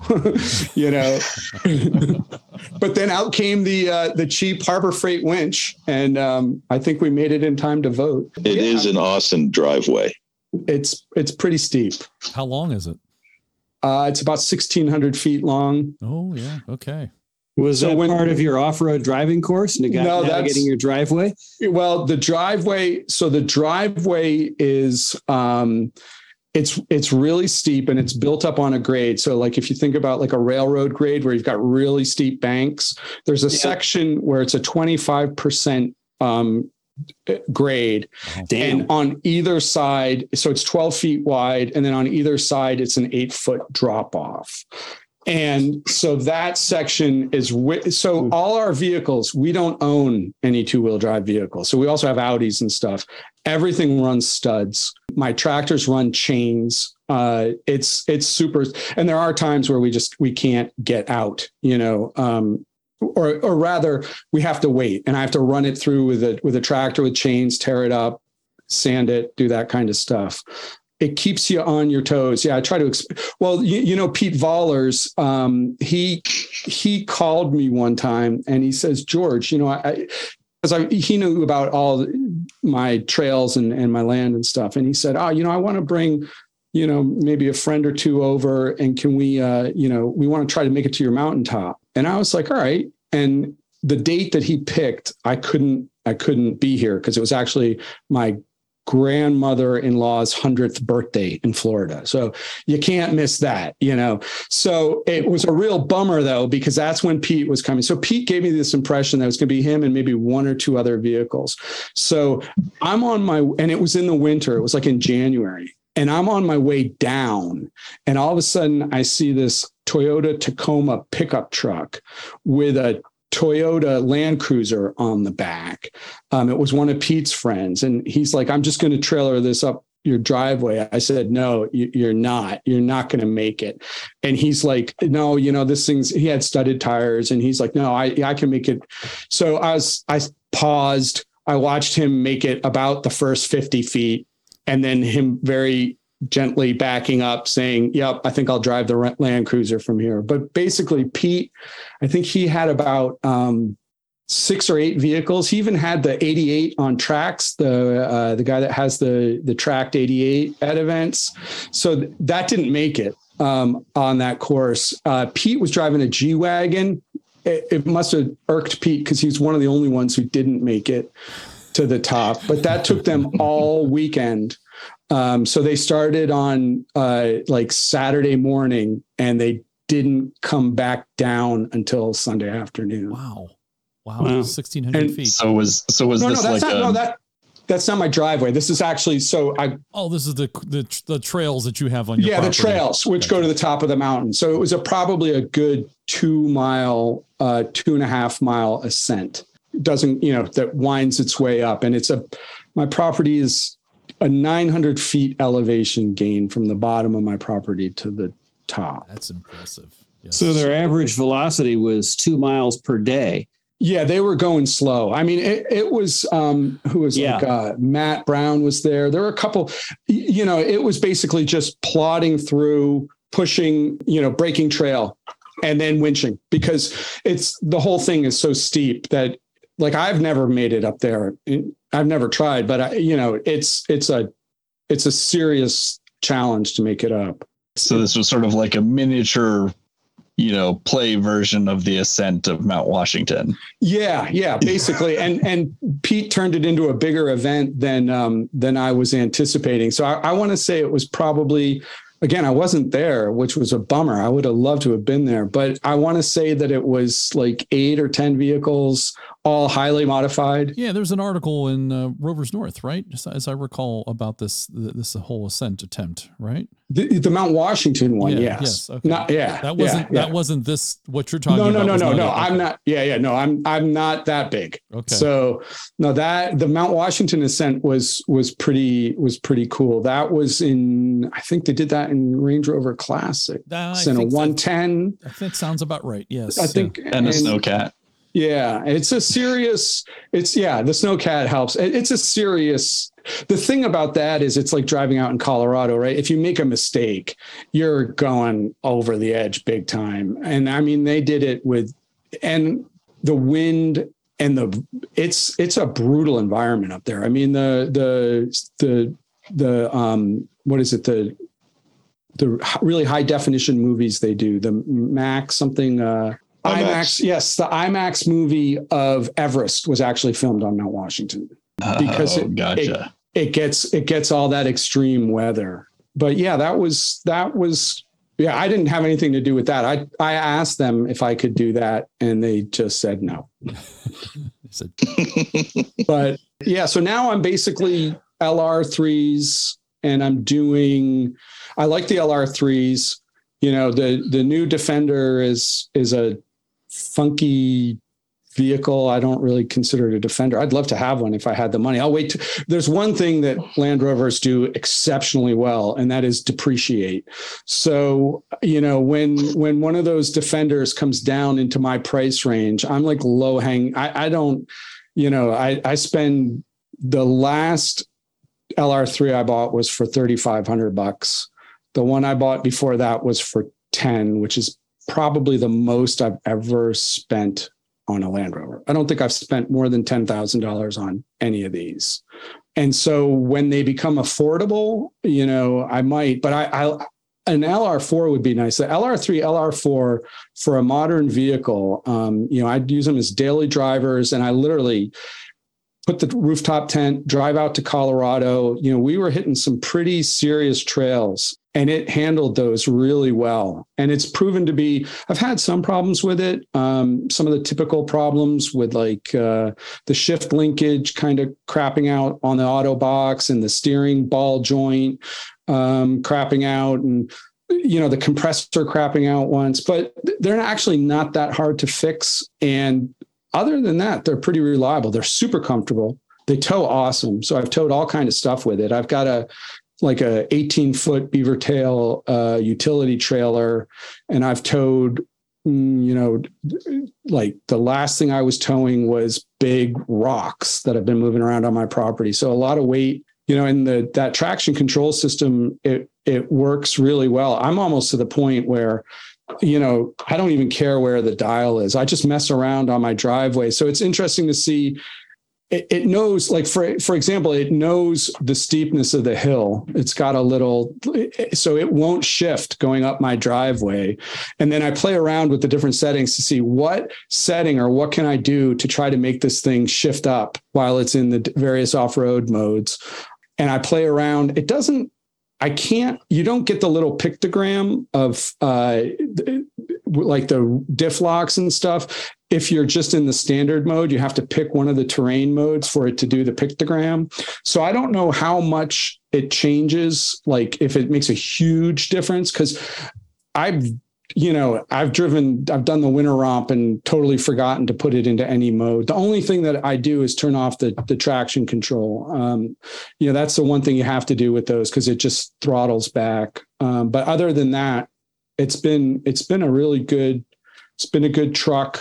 So you're saying that terrain mode it's a good thing, but it's not, maybe it's just like on or off. Is that kind of what? Well, no, the terrain. Well, so you got the different flavors with the sand, the ruts and rock, and the mud. And I don't see practically speaking, a huge difference between any of those. But when you just turn it off, it also works great. But once you turn it off, you don't get to see as much of what the truck is doing. I mean, it's seamless when it locks and unlocks the differentials. So unless that little light is telling you, you probably wouldn't be aware of it.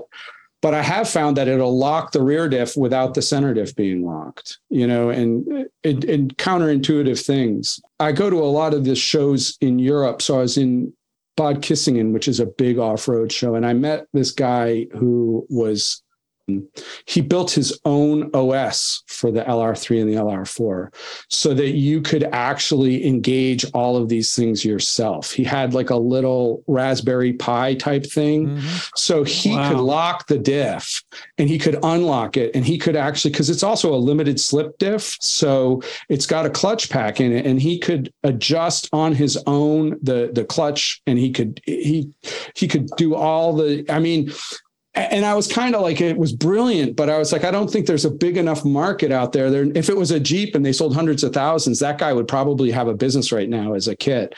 And he was trying to sell it and work it up at this show, but it was really funky. And I was wow, that's cool. Cause then you can lock that diff anytime you want and unlock it anytime you want. And he also had different algorithms. So he figured out what Rover was doing, or he had a general idea of what the different settings did. And then he could amp them up and exaggerate them. Kind of like when you mess around with a camera or something, and you can really if you take a raw image, it was sort of the same type of thing. It's just code. This is a guy with too much time on his hands. Yeah, no, he's trying to make a business out of it, though. So I never heard. Yeah, I don't know if there's enough volume there. No, exactly. That's kind of the challenge. I mean, as a $200 DIY Raspberry Pi kit, though, maybe. Yeah, I don't know. And the other thing that he had that was really cool is he had 2 big air tanks, so that he had more air capacity for the air spring suspension. So that was, it's hard to wrap your head around the way the air springs work. And so when I was learning, doing the Land Rover driving instructor thing in the UK, that was like P38 days, right in the very beginning. And it had the airbags, and the airbags. So you would think that when you put more air in the airbags, the springs get stiffer, but they don't.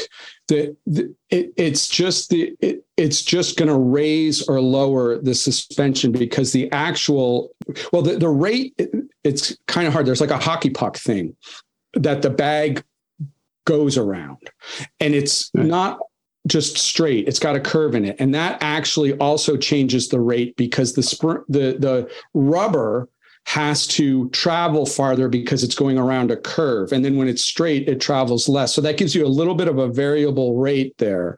Also changes your effective diameter with height change. Right. And so, but the putting more air into the system gives you actually more volume, and it gives you more compression. So I was always thinking like, okay, when you put more air and you raise the suspension, you're making the springs stiffer, but you're actually not making them stiffer, which is kind of counterintuitive. I used to work as an air suspension engineer, so I know exactly what you're saying. Okay. And correct me if I'm wrong. You're on the right track. Yeah, my big gripe about the P38 and that system was the airbags were undersized. Yeah. The same thing. The D2 that I had those rear airbags, right? And if they'd gone to a larger diameter bag, they could have run a lower operating pressure, which number one would have made it a whole lot more reliable, but it would have softened the ride up quite a bit. Yeah. No. And the funny thing with my LR3 is that it had 100,000 miles on it. It was a 11-year-old truck. So I just, as matter of course, bought new rear bags, and I swapped them out. And the original bags were actually, they didn't actually look that bad. I mean, they're not that hard to change. I mean, they're easier to change than a coil spring, as long as you get the pneumatic connections right. They're finicky. Once you do that, it's proven to be. I like that air suspension, and the rear axle travel on the LR3 is pretty impressive. When they kind of cross them over so that the pressure from the one bag is going across to the other one. That's as far as a independent suspension, rear suspension goes, that rear suspension has a lot of travel. I'll tell you what's next for me is to get my first Defender actually rolling and running. Assemble the kit. Yes, exactly. The one that is more than 10 years now. That's my holy grail of Land Rover things. We have a friend here in the Pittsburgh area that his first Rover he bought and accumulated parts for. It took him 22 years to build it. Yeah, I'm up there. I'm getting close. Are you going to take that to Winter Ramp? Are you going to take that to the Diamond Jubilee then? Is that the Vapor Rover? No, but the 101. The 101's basically all that needs is some maintenance stuff. So that's what I'm hoping to bring. Some maintenance. What does that mean? Well, it definitely it needs that hose, which the hose from the oil cooler to the engine is like Whitworth on one end and metric on the other. Oh, neat. Yeah. So, or something. Don't get it on backwards. Right. It's 2 different standards. And I actually got the replacement for that. So I have to change that hose. And I probably, since it's been parked for like 4 or 5 years, I have to kind of wake it up gently, so to say, and kind of make sure everything's good. But they don't like to sit. Yeah, no, it's the death of any vehicle. And it breaks my heart that I haven't actually, gotten out there. And first I have to pull the 91 Range Rover that's got it blocked in out of the way. It's always that in order to get to that project, there are 3 other projects that you have to get done first before you can get there. That's all. Yeah, but you got a tractor and a chain. You can get to that. Oh yeah, no, I'll get to it. And it'll be nice to hear that V8 fire up again. And you'll drive it straight to Great Peak. I think I would probably, since I'm becoming older now, I think I'd LR3 trailer it. Oh, nice. And then, so I'd come with 2 Land Rovers. It's a long, the challenge with getting out to Great Peak from where I am is it's not quite a 2-day drive, but it's like an 11-hour, highway speed drive. So it's right in between. You want to kind of do it in a day type thing, but in the 101. And the other thing is I want to just be careful I want to wake that vehicle up slowly. I mean, that might be a little bit of a shock for it to have it sit for 5 years, fire it up, and then try to drive it, halfway across the Northeast. Well, start in March. That'll give you a couple of months to do that. Well, hey, Ben and I are looking at trying to get our 101s going. So you might have some motivation to get Percy going. Yes. No, I think it would be fun. We could have friendly a little competition. Yeah. And a little reunion. Cause I think it was like 3 101s last time, and so it would be fun to bring some of them over. Can we get a pool going on whose is done first? Nope. I don't know. I don't have a chance. None of us have a very good track record in like getting vehicles quickly on the road. Are we hearing competition? Is that what we're hearing? Oh, I think the competition's been going for 5 years now? Yeah. It's the tortoise and the hare, and all 3 of us are like trying to. Actually, we're all hares, but we're running around in different directions. Yeah, no, I think it's like Ben as well. We all have so many projects going on that it's just really hard to stay on any given project at any given time. Well, that's the nice thing about having the 75th. You have something to focus on, and now you can focus your time and attention. I said it here officially. I'm going to try to get the 101. You are on record. I haven't even told my wife that that's what we're doing this summer yet, so we'll see. Nice. Well, George, it's been wonderful having you on the podcast, talking about your adventures in Roverdom, and I really appreciate you taking the time. I suspect you'll be a frequent guest now because it sounds like you have more stories that we need to hear. Well, I really enjoyed it. We hope you enjoyed show number 118 for January of 2023. It is now Land Rover's 75th anniversary year. Thanks to George Bull for his turn and talking to us about getting down his driveway and other adventures throughout North America. And also thanks to the One True Pax for his continued production support. We do appreciate your help on the sound aspect of the podcast, Pax. And of course, thanks to Harold for coming on the podcast. Thank you, Harold. Yeah, $10 is $10. And of course to Morgan, who had to call in sick for today's show. And thanks to Dixon, who has been recently paroled from His Majesty's Guest House for coming on the program. Thanks, Dixon. No problem. And congratulations to our friends over at the Underpowered Hour on reaching their 100th episode. Congratulations, gents. 100. Welcome to the club, guys. It's a great achievement. We know that it takes there's a lot of effort that goes on behind the scenes to get out one episode, let alone get out 100 of them, and a fair amount of self-abuse.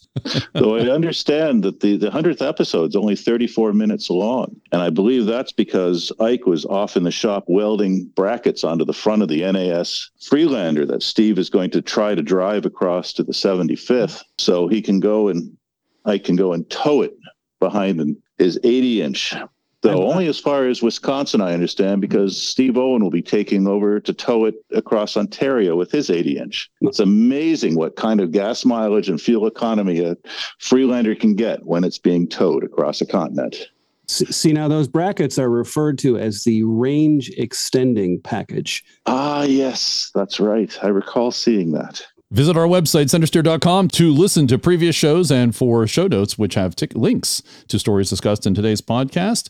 We post a new podcast at the end of every month. You can connect with us on YouTube, Facebook, Twitter, Instagram, voicemail, and email. You can directly support the show at patreon.com/centersteer. You can buy us a t-shirt. Actually, you can buy yourself a t-shirt or a sticker. You can buy us a tee. Click on store in the menu of our webpage for details. If you have an idea for a guest, send us the details and the contact information if you have it. In honor of Land Rover's 75th anniversary, you are invited to bring your Land Rover, especially Series and Defender vehicles, to the Pittsburgh Vintage Grand Prix in 2023.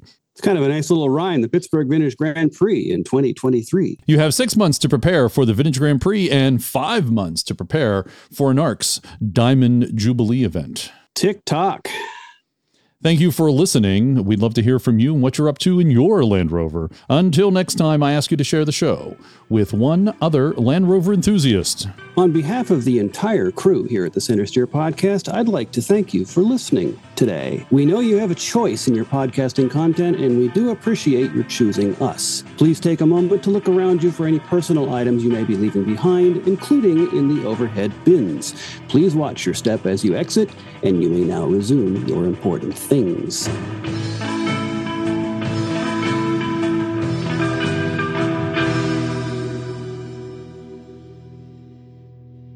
I got to go get on an airplane now, so I will talk with you chaps later.